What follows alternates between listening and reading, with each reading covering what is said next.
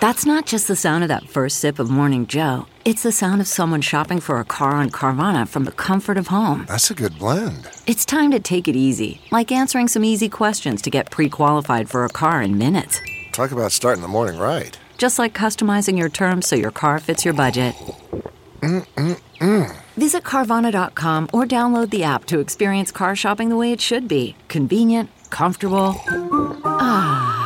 Welcome to Fail Better, David Duchovny's new podcast with Lemonada Media. On Fail Better, David, who has experienced both low and high-profile failures throughout his life, explores the vast world of failure, how it holds us back, propels us forward, and ultimately shapes our lives. Each week he'll chat with guests like Ben Stiller, Bette Midler, and more about how our perceived failures have actually been our biggest catalysts for growth, revelation, and even healing. Through these conversations, he hopes listeners can learn how to embrace the opportunity of failure and fail better together. Fail Better is out now wherever you get your podcasts. 5, 4, 3, 2, 1. But who's counting, right? His name is Major. Oh, ladies and gentlemen, please welcome Major Garrett. From the nation's capital. Major, fantastic. It's The Takeout. This is a major achievement. With CBS News Chief Washington Correspondent. Major Garrett, yes, CBS, yes, hi. Major Garrett. Major, that's nonsense, and you should know better. Is Major out of the doghouse? The answer is yes. Welcome to the very best part of my broadcast week. I'm Major Garrett. Now, for those of you listening in our radio audience and on podcasts, give me a minute because I got to sort of set the scene.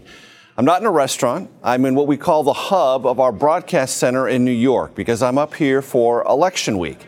So for those who are watching on CBS News streaming, you're seeing the Takeout in a completely different format. I've got a nice touch screen behind me. Don't worry, I'm not going to touch it, but the Takeout logo is back there.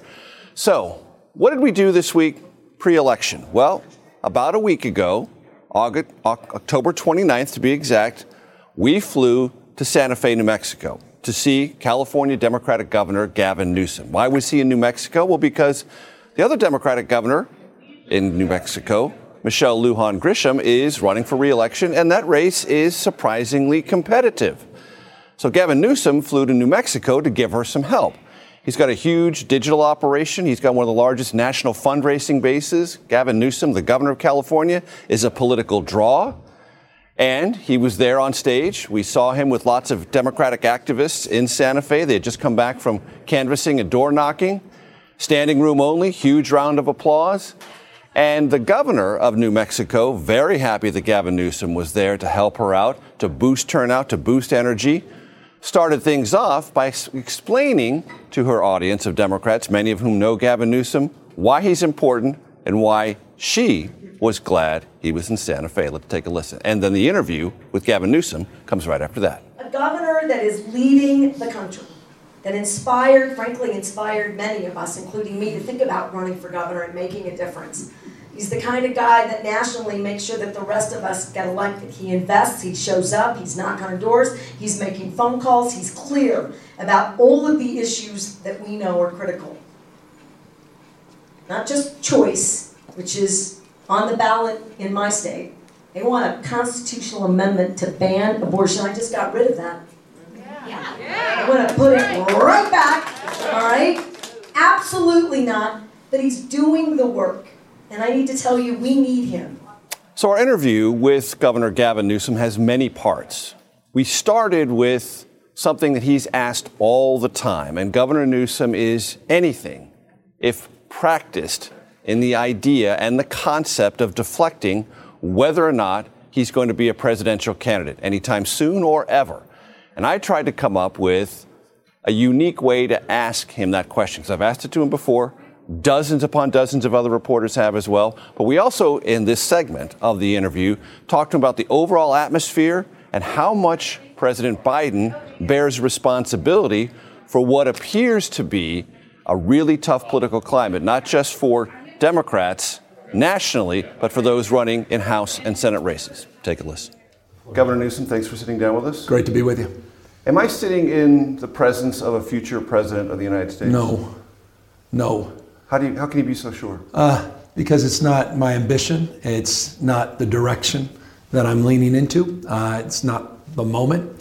The moment, though, is existential, and it's why I'm here in New Mexico. It's why I've been very aggressive and proactive across the country in expressing my concerns about what's happened to the Democratic Party and how we're being destroyed on messaging and how we've been too much and too often on the defensive and how we need to go on the offense and how we need to advance our cause in states in particular, which are the front and center of the rights revolution. So one way to answer that question is, I will never run for president of the United States. Can you say that? Yeah, I have no interest. I mean, look. That's different. You know that's different. I get it. You know, I've joked about it. I've said no in 15 different languages. Correct. I've said sub-zero.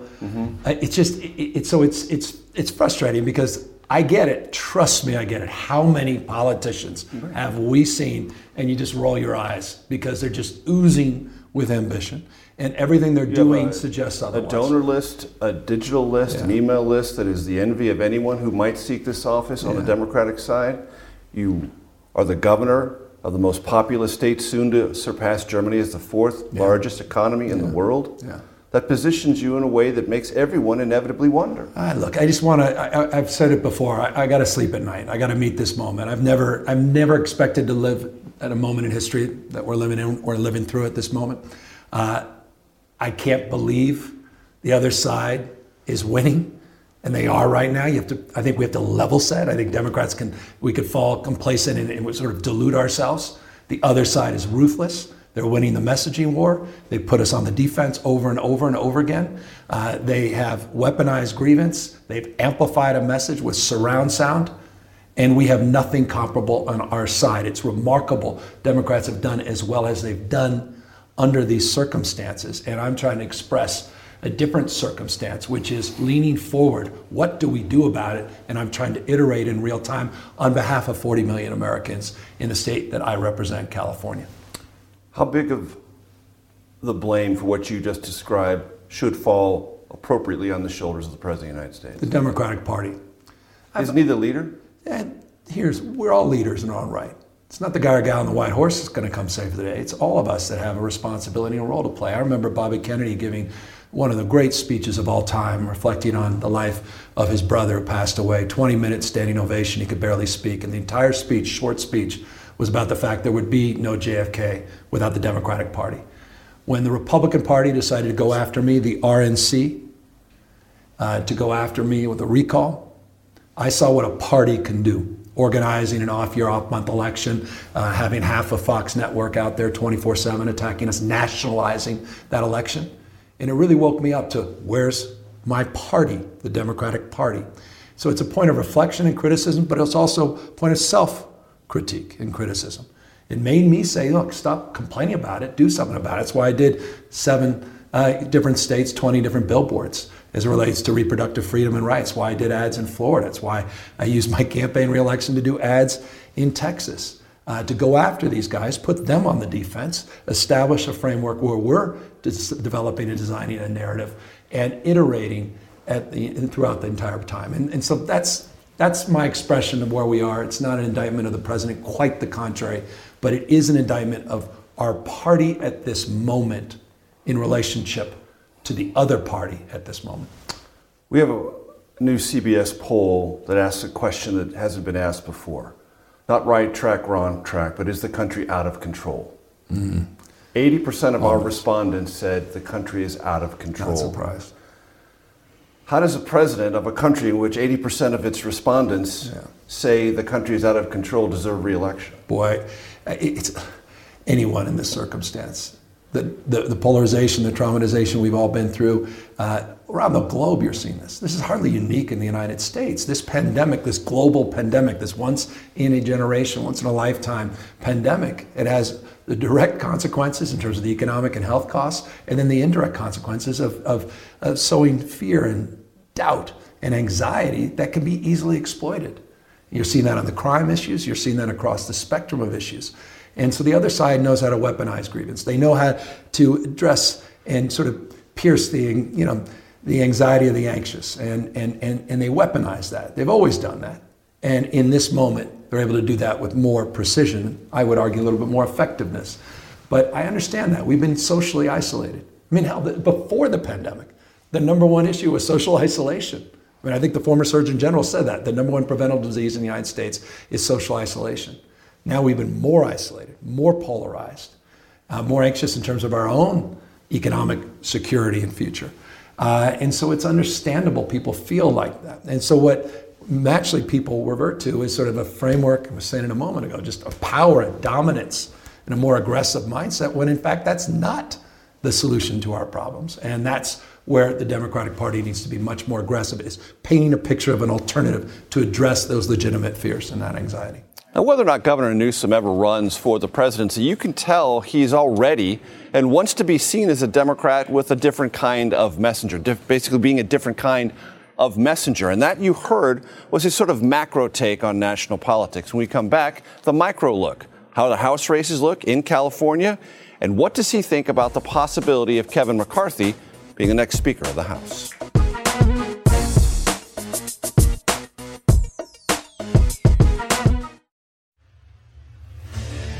What makes a life a good one? Is it the adventure you have?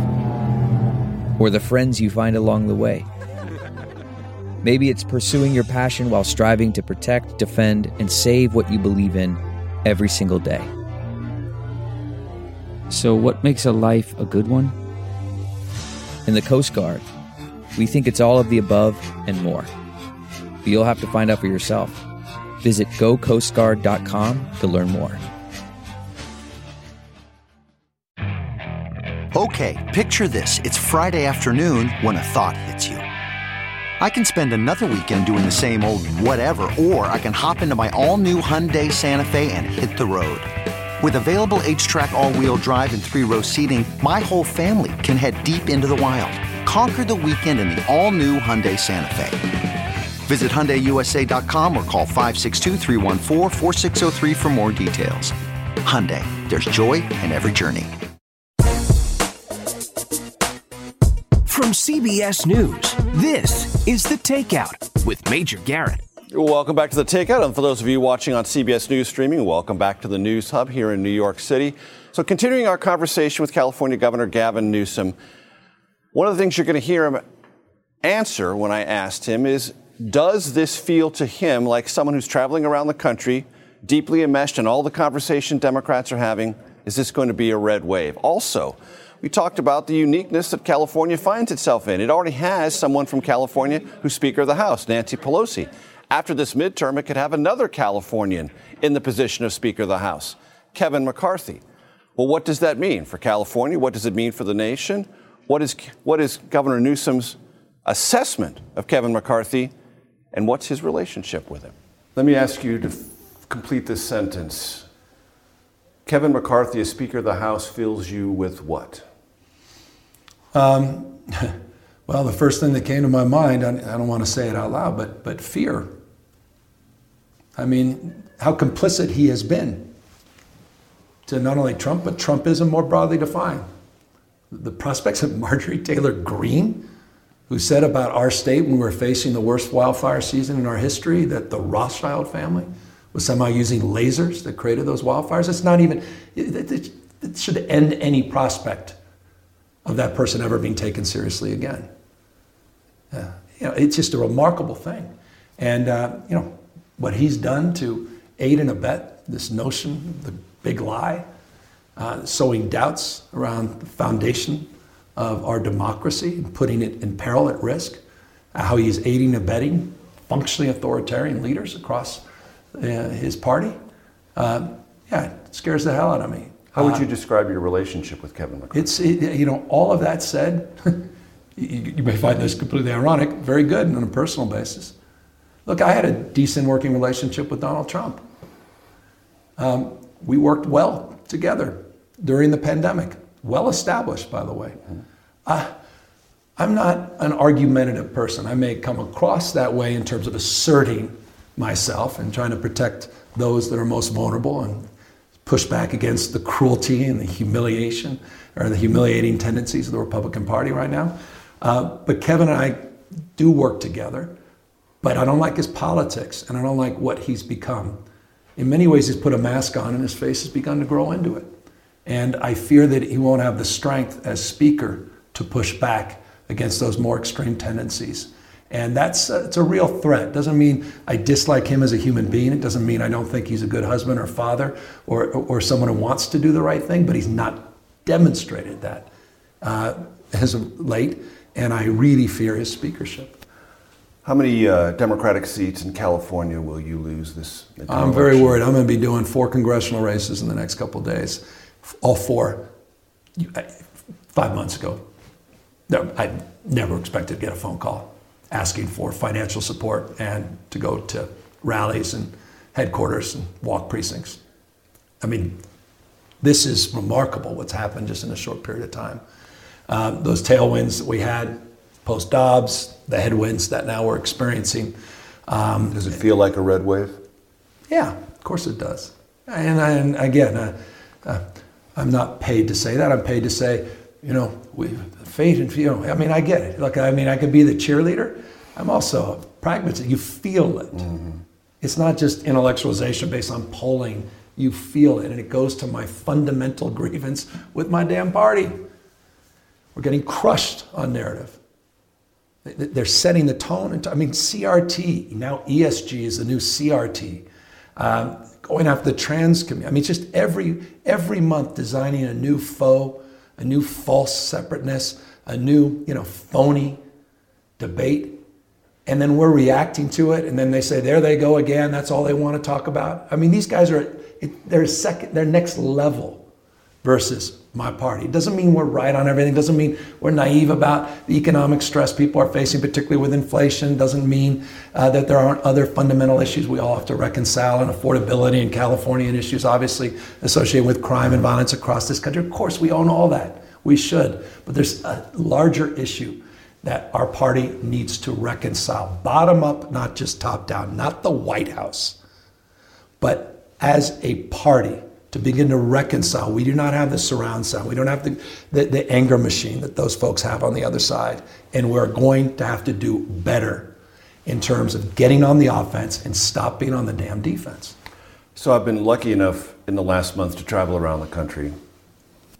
And almost everywhere I go, I see the same messaging on behalf of Democratic candidates. It's almost entirely about abortion. Yeah. Is that a miscalculation? It will be determined in 10 days, right? What's your gut? No, it's that and. I mean, if you can't stand up for reproductive rights. My point is, I haven't heard much and. Well, I think the forensics that I'm already preparing for of a post-election doesn't go so well as well. We should have pivoted to the economy earlier. I'm already hearing that. That we're now just starting to focus on that. I beg to differ. I mean, a lot of us have been focused on those issues well before. I mean, I just provided $9.5 billion of inflation adjustment checks to folks up to $1,000 to acknowledge those economic stresses. And I think the Democratic Party is trying to do their best in terms of trying to cap costs on insulin and other costs related out-of-pocket healthcare expenses, done a lot of good things. That said, from a clarity and messaging perspective, that and this. And this goes back to Kevin McCarthy, who could not immediately defend the fact that he wants to weaponize the debt ceiling and then use it to not only cut taxes for oil companies and large corporations that don't need it, but also cut Medicare and Social Security. That seems a pretty simple message as well, that I would argue would be a better closing message, perhaps, than others. And that's something, again, you're starting to hear. But in the last analysis, is it too late? That'll be determined on Election Day. So state the case for the Biden re-election. I don't think there's been 2 years of more effective policy making of a modern American president. I mean, just look at the substance of what this president has achieved from a policy perspective for seniors, for youth, for the environment, across the spectrum of issues, with no real majority, slim majority. I think it's been extraordinary. I've said it's been a masterclass the last 2 years, not necessarily in effective communication and generating narrative, but in terms of the substance under the circumstance, with all the headwinds and obfuscation and opposition, with all the challenges globally, working through the pandemic, getting us out on the other side, I think it's been remarkable. And so once that dust settles, and it's just 2 years, I mean, we think he's been president for 20. It's just been 2 years to turn the page and get out on another side where we can actually start to calm the nerves and focus on a unifying agenda. And the president talks a lot about a unified agenda. Focus on the fact that we all need to be respected and connected, protected. There's some universal values. Start speaking to those values again. That gives me confidence, not just in a re-election for Joe Biden, but a successful final 2 years of his first term. As you well know, some Democrats are ambivalent. A small number are opposed to him seeking re-election. Are you? No, not at all. You're not ambivalent, you're not opposed? Not quite the contrary. Neither ambivalent, not opposed, enthusiastically supportive. Count me in. I'm waiting for the phone call. I'm waiting for they don't even have to call, text. I'm ready to join. I'm ready to make the case. I mean, he's a man of decency and character. At a time where that's in limited supply. I don't see that with Ron DeSantis. I don't see that with Donald Trump. I don't see that with, Ted Cruz, people like Marco Rubio. Man of decency and character at a time that's where we desperately need. That's leadership. Man of moral authority, not just formal authority. So I'm enthusiastic about his prospect. Everyone knows at the Takeout we like to remind our listeners of acronyms they hear. You heard Governor Newsom refer to CRT, that's critical race theory. He also said ESG, that's environment, social governance. That's an approach to thinking about equity and environment and social and governance policies differently. That's what those two acronyms meant. This week, Anita Dunn, a significant White House advisor, said there's already planning begun for a Biden re-election campaign in 2024, putting the context of that answer that Governor Newsom gave us about what's the case for Biden's re-election in a more immediate and contemporary framing. When we come back, we will have segment 3 of the Takeout and some broader conversations about Ye and Elon Musk. Okay, picture this. It's Friday afternoon when a thought hits you. I can spend another weekend doing the same old whatever, or I can hop into my all-new Hyundai Santa Fe and hit the road. With available H-Track all-wheel drive and 3-row seating, my whole family can head deep into the wild. Conquer the weekend in the all-new Hyundai Santa Fe. Visit HyundaiUSA.com or call 562-314-4603 for more details. Hyundai, there's joy in every journey. CarMax is putting peace of mind back in car shopping by putting you in the driver's seat to find a ride that's right for you. Because at CarMax, we believe you shouldn't just settle for a car. You should love your car. That's why every car we sell is CarMax certified quality, so you can be sure with upfront pricing that's the same for every customer. So don't settle. Find love at first drive and start shopping now at CarMax.com. CarMax, the way car buying should be. From CBS News, this is The Takeout with Major Garrett. Welcome back to The Takeout. You can tell already this is a great pre-election conversation with a significant figure in American politics, California Governor Gavin Newsom. A reminder, we recorded this on October 29th, so some of the answers in this segment you're going to hear about Elon Musk, Twitter, Ye. Remember, we talked to him on October 29th. Also, we talked to him about the attack on Speaker Pelosi's husband, Paul. Again, October 29th, so many things have happened since then, but we captured Governor Newsom's thoughts about all three of those. And look, Twitter is a huge part of the California economy, which is tech-driven, and there have been tremendous conversations about what Elon Musk's takeover of Twitter means, what it might mean to discourse, what challenges he might face, and the overall atmosphere, not only pre-Elon Musk taking over Twitter, but what it might be on the other side of that. And Governor Newsom, as you will see, has plenty of thoughts about Elon Musk, Twitter, and Ye, formerly known as Kanye West. Take a listen. Elon Musk plus Twitter equals what? Uncertainty at a time when we need a little more certainty, to your prior point. Lots of uncertainty. I think he's going to have a challenging time finding that right balance. You saw the folks that immediately came online, and then he came online to suggest, well, we need to have an independent adjudication of what's. In other words, this will be harder than he thinks. I can't even conceive. Though he's no dummy by definition. He's an entrepreneurial disruptor. That's his ideology. Yeah, and he's not naive about how challenging, I think, finding that right balance will be and making it economically viable at the same time, and what the advertisers are going to look for. And that, at the end of the day, is fundamental reality. That's capitalism and free enterprise.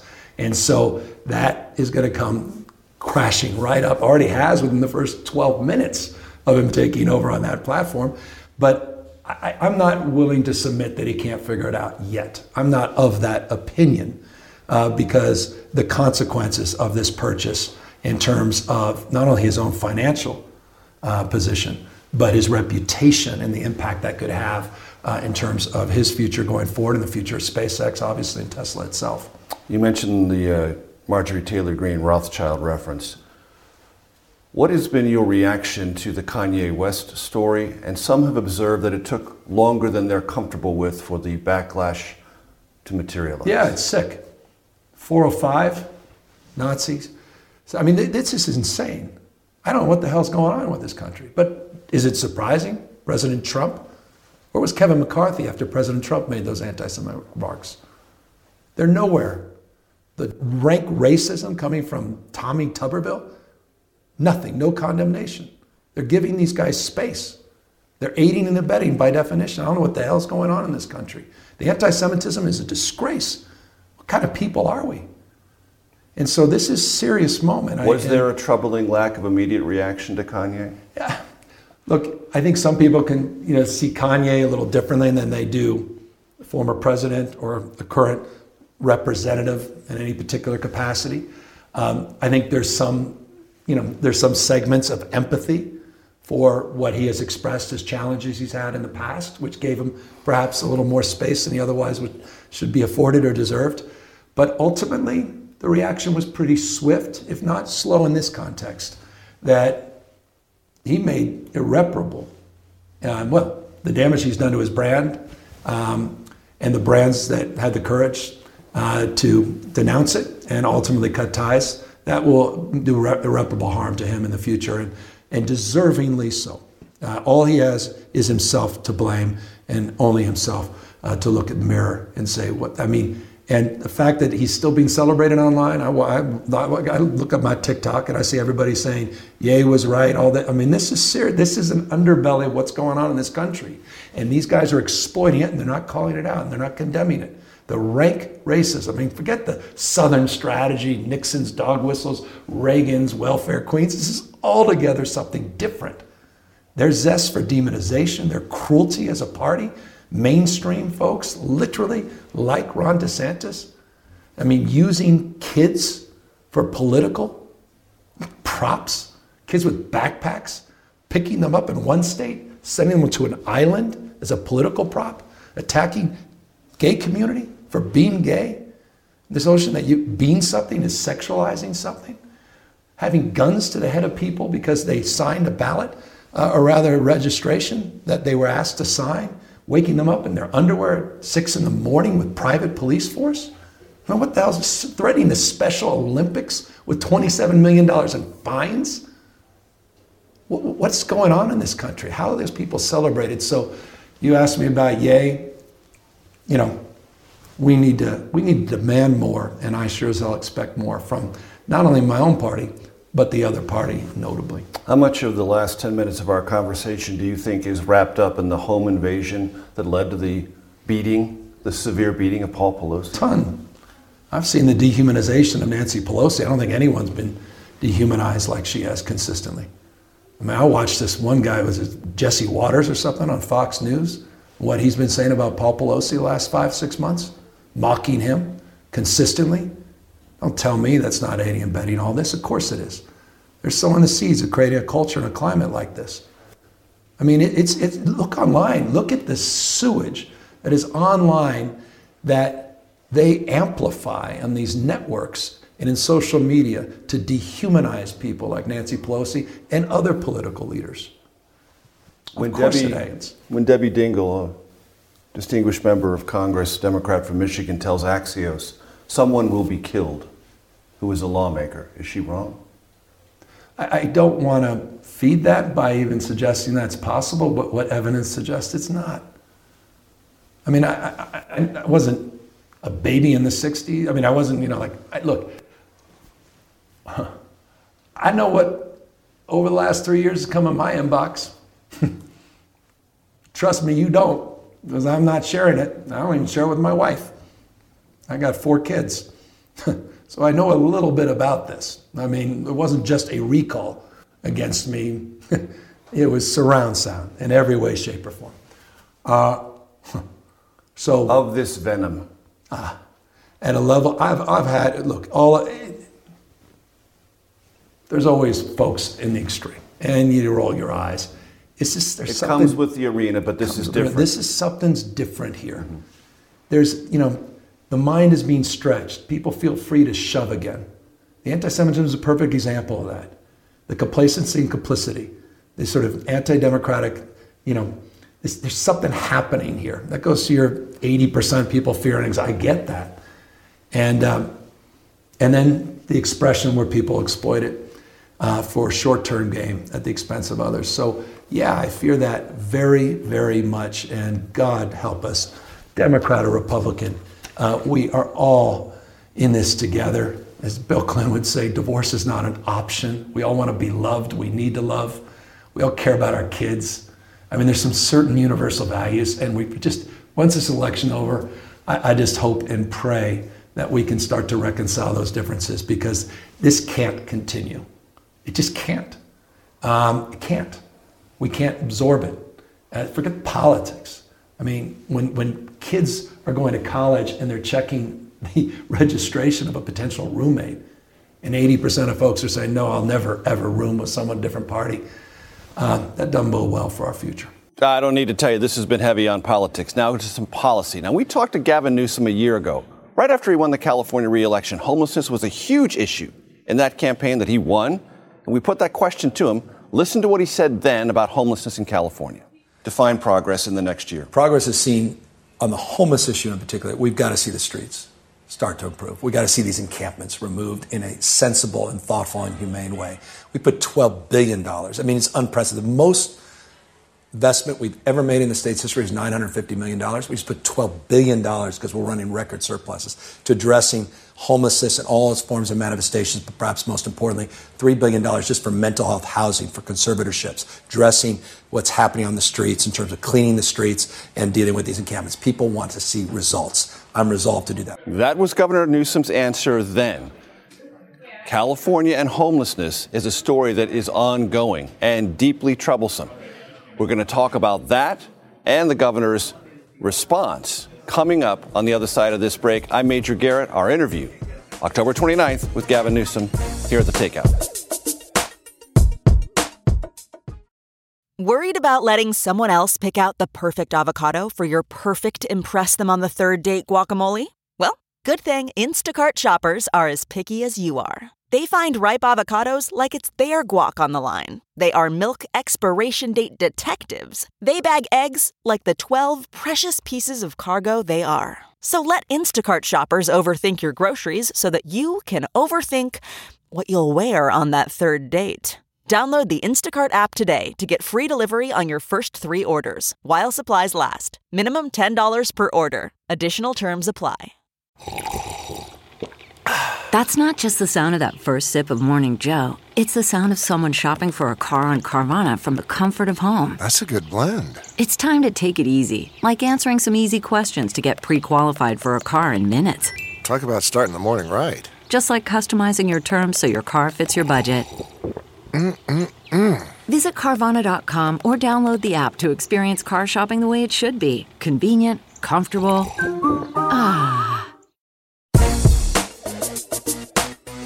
From CBS News, this is The Takeout with Major Garrett. Welcome back to The Takeout. We're going to get to that answer from Governor Gavin Newsom about homelessness in California, but he's drawn a lot of attention for taking out digital ads in places like Florida, contrasting California with Florida. Well, one of the answers back from Florida Republicans was to say California is a place riddled with homelessness, very dirty streets, dangerous streets, kind of a dystopian place. That's what Floridians said about California.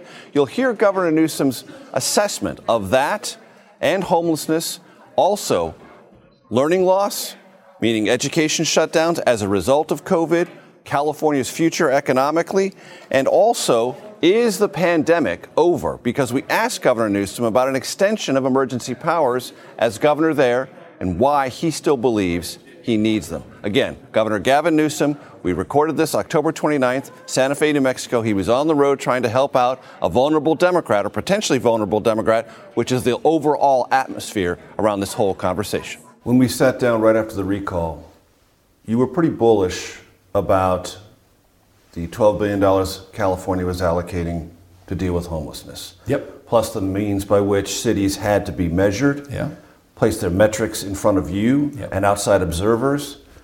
Yet a Politico headline just a month ago, rising homelessness is tearing California cities apart. No, they're right.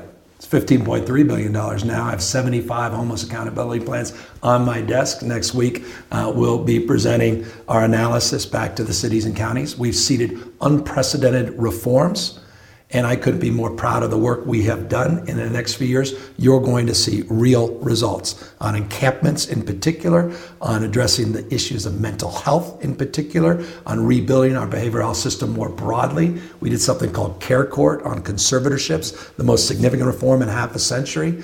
I'll put up what we're doing against any others in the country. 68,000 people we've gotten off the streets in the last 2 years.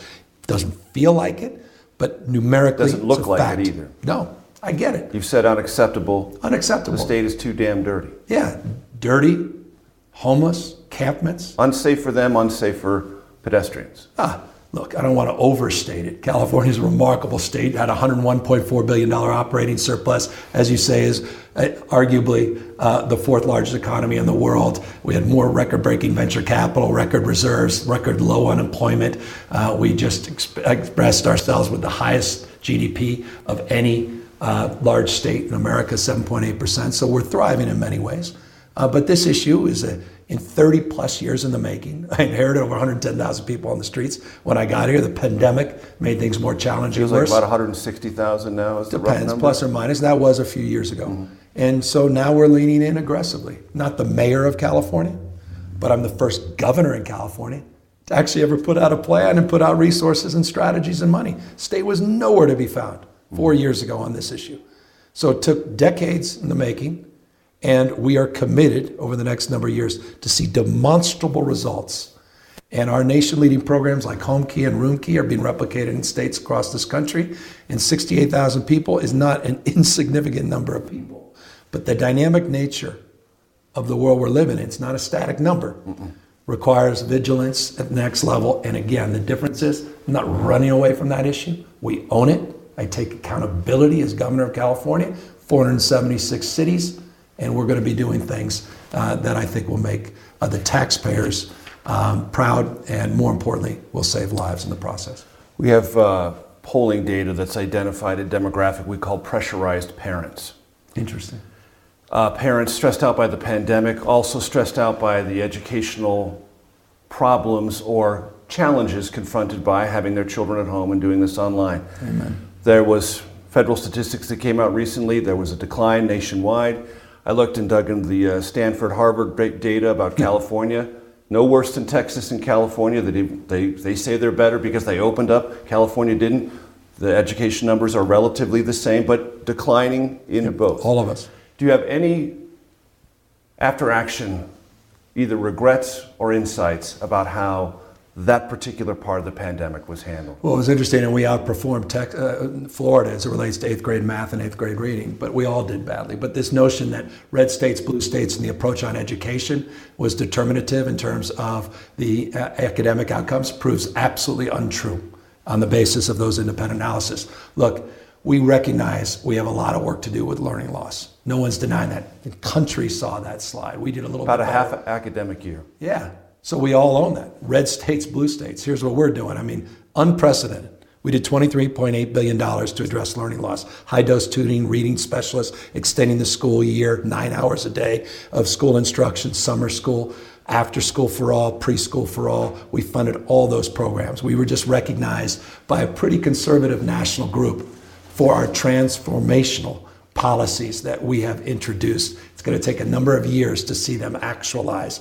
But in terms of our education reform, no one was denying it. No one was sitting there shocked and surprised by those results. But I don't know there were many states that were more aggressive in terms of trying to address that learning loss in real time than California. And the numbers, I think, suggest that we did relatively well, as badly as we all did. I'm not proud of all of that. That was difficult for all of us. But I am proud of the fact we have 54% less per capita deaths in the state of Florida.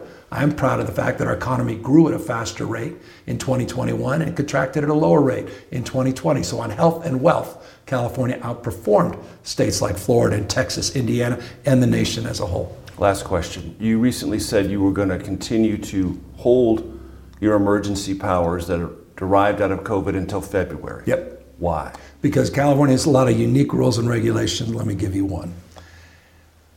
Unless we have that emergency authorization, every PCR test before the results go back to the patient, under the existing rules in the state of California, a doctor would have to sign off on each and every one of them without that emergency declaration.